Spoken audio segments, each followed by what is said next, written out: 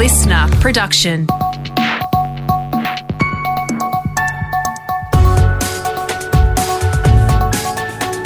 Australia Today's Morning Agenda with Natasha Belling.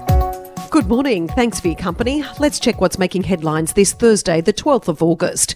We start with breaking news from overseas, and a tsunami warning has been issued after a 7.1 magnitude earthquake struck off the coast of the Philippines. At this stage, there are no reports of major damage, but aftershocks are expected.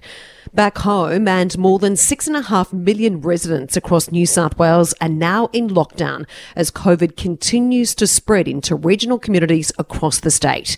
8 small towns in Western New South Wales are now under stay-at-home orders, including Walgett, Bogan, Bourke, Brewarrina, Coonamble, Gilgandra, Narromine and Warren.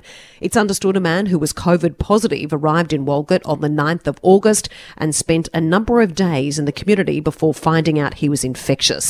Member for Barwon Region Roy Butler has told Channel 7 COVID is a real risk for regional communities as they don't have adequate medical and other support services to cope. Walgett is a community with a lot of Aboriginal folk, and a lot of them are well-aged. A lot of them have comorbidities and other complications in health, and we have very limited medical services in our regional communities. So all of the river towns have a similar makeup like that, where limited health services and high Aboriginal populations, which presents a massive risk. In Greater Sydney, New South Wales Police are set to get extra powers to crack down on COVID compliance, with an extra 500 Australian Defence Force personnel also hitting the streets. Authorities are set to close loopholes in current stay-at-home restrictions, including stopping people who own multiple homes from being able to travel between them, and there'll also be changes to the singles bubble. There were 344 new cases of COVID recorded across New South Wales yesterday, and another 2 deaths, including a man in his 30s who had underlying health conditions. Meantime, the New South Wales Premier has flagged the end of October is when life could become more normal across Greater Sydney. Gladys Berejiklian says if we continue the current vaccination rate, October is when the state may reach 70% of the adult population with both jabs, meaning some restrictions could be lifted in certain suburbs. But the challenge for us is obviously how we live in September and October until we get to that double 70%. And with 6 million jabs by the end of August, if we achieve that, there will be opportunities for us in some parts of the community where case numbers are low and vaccination rates are high to allow people to do more than what they do today. To Melbourne, where the lockdown has been extended for at least another 7 days, as health authorities scramble to find the source of a number of mystery cases. Here is Premier Daniel Andrews. We have determined to accept the advice of the Chief Health Officer to extend for a further period of 7 days till 11:59pm next Thursday. This is very challenging, I know, for every single Victorian who would like to be going about their business. I'd like to be open and have a degree of freedom that's simply not possible because of this Delta variant. Meantime, calls are growing for an emergency plan for Victorian hospitals amid claims of severe staffing shortages. The Age is reporting patients were turned away on Tuesday night at Sunshine and Footscray hospitals after more than 200 staff were forced to isolate because of COVID concerns. And in Queensland, an investigation is underway after a number of patients were given an ultra-low dose of the COVID vaccine. Queensland Health says an administrative error was behind the 6 people getting the incorrect smaller dose of Pfizer, but they're unable to confirm which of the 66 people vaccinated on that day received the wrong dose. It comes as Australia hits an important vaccine milestone. 14 million jabs have been administered across the country, with 250,000 delivered in a single day yesterday. And in other news this morning, we'll find out today if the youngest child of the Biloela family's appeal will be heard in the High Court. The family remains in community detention in Perth, unable to leave despite 3 being granted bridging visas. Family friend Angela Frederick says it's time for Tanika, her sister and parents to return home. The family are feeling very worn down. They're feeling very tired after 3.5 years of this struggle. However, with each of these appearances, I guess it does give them renewed hope that people do still care. Now let's check what's happening in your state with our reporters on the ground. We return to New South Wales, and Newcastle is in lockdown limbo, waiting for the state government to confirm if its week-long shutdown will be extended as COVID cases continue to increase. More than 50 infections have now been recorded in the Hunter, New England area, while the list of close contact exposure sites is growing rapidly.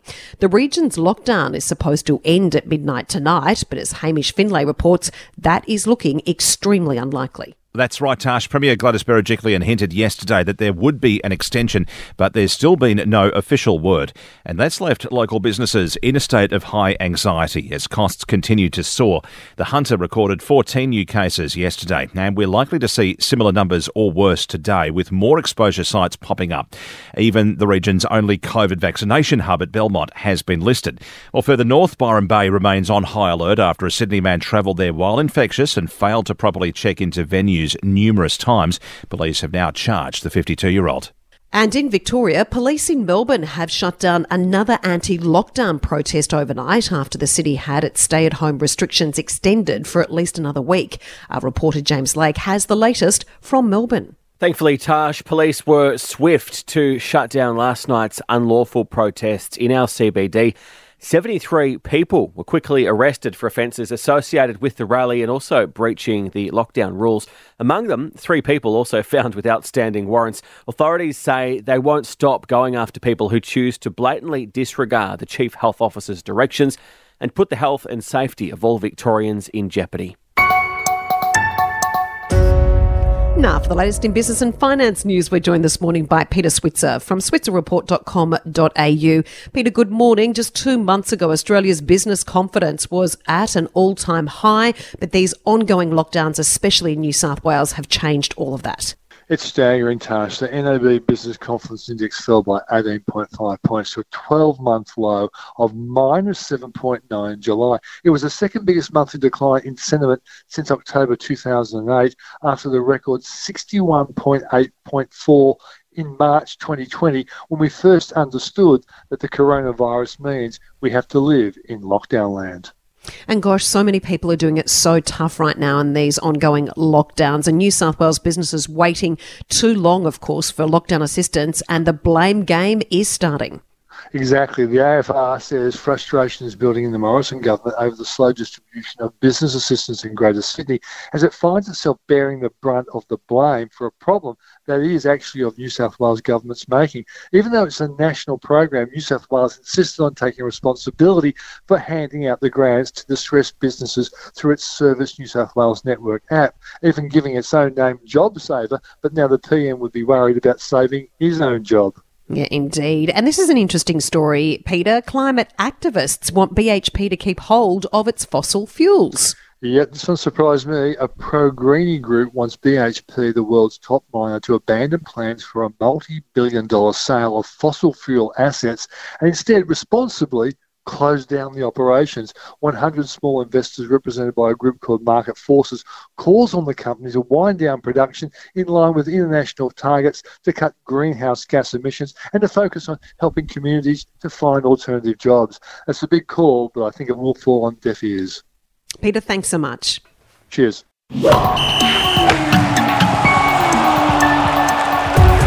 Time for sport now with Brett Thomas. And Brett, the Giants will roll the dice at the AFL Appeals Board tonight, hoping to clear Toby Green for a season-defining match this weekend. Yes, good morning, Tash. They've got one last crack tonight. They didn't really lose at the tribunal because his original suspension was downgraded from 2 to 1 weeks, but they want that wiped off completely. They play the Tigers tomorrow night at Marvel Stadium. If they win, they're pretty much in the box seat to make the finals, and the Tigers' season would be over. So a lot at stake here. Now, the striking suspension was for an elbow trying to fend off Patrick Dangerfield. The Giants say that Paddy slipped and that contributed to the contact. Coach Leon Cameron says it's worth a shot. I mean, clearly he's an important player for us. He's had a wonderful year and, we're a better side when he's in the team. Now, the AFL's locked in most of the fixture for this weekend. We mentioned the Giants and Tigers tomorrow night at Marvel Stadium. We've got the Hawks and Dogs in Tassie on Saturday afternoon. That's followed by the Power and Blues in Adelaide and the Cats and Saints in Geelong. 2 games in Queensland yet to be locked in, though. That's the Lions and Magpies. We expect that at the Gabba Saturday night. The Suns and the Bombers yet to be determined. They're trying to open up a sterile corridor with the Queensland government, but that is yet to be approved. Yeah, interesting times. Also in the NRL, Brett, round 22 kicks off tonight with the Raiders having a daunting assignment against the Storm. Yeah, now Canberra has been in form in the past month, but Melbourne, well, they're on a 17-match winning streak, so this is the biggest challenge in rugby league at the moment. Probably not too many backing the Raiders tonight, and that's just how Ricky Stewart likes it. I want to win. Nobody else thinks we're going to, so I love these types of games when no one thinks you're going to win, and they've all got the headlines and the stories right before the game, so those types of games are easy to prepare for. Now at the Roosters, Trent Robinson has had a big crack at the NRL Judiciary and the Match Review Committee for their inconsistency. It comes after his star player Angus Crichton was given a 3-game ban for a crusher tackle. They're more varied than they've ever been before. They're more unsure of what a crackdown looks like. And there's a bit going on at the Eels as well, with Clint Gutherson reportedly demanding $1 million. He, of course, says that is off the mark. And Aussie coach Justin Langer, Brett, reportedly confronted a staff member after the series loss to Bangladesh. What's that about? Well, The Age says it was a heated exchange. It actually started with the team manager, Gavin Dover, who took aim at a digital staff member for posting a video of Bangladesh celebrating and singing after winning the T20 series over Australia. Now, that angered Gavin, and once he walked away, Justin Langer took up the issue with the staff member. So that is now leaked to the media. So we'll wait and see if Justin Langer responds to that or if there is any more fallout, but sounds a little bit messy. Yeah, indeed. Thanks so much for the update. Thanks, Tash. And a family pet from the US has taken out the Guinness World Record for the oldest pig in captivity. Baby Jane joined the family from a rescue facility at just 8 weeks old, and now she is 23. The family says baby Jane has supervised playtime outside but spends most of the days indoors and even sleeps in the couple's bed. I guess you could say she's a real bed hog. I'm here all week. And that's all you need to know to start your day with Australia Today's Morning Agenda in your podcast feed from 6:30am every weekday morning. You can also catch the latest episode and a whole new world of audio by downloading the new Listener app for free. I'm Natasha Belling. Thanks so much for your company. Have a great day. Stay safe. And we look forward to seeing you tomorrow.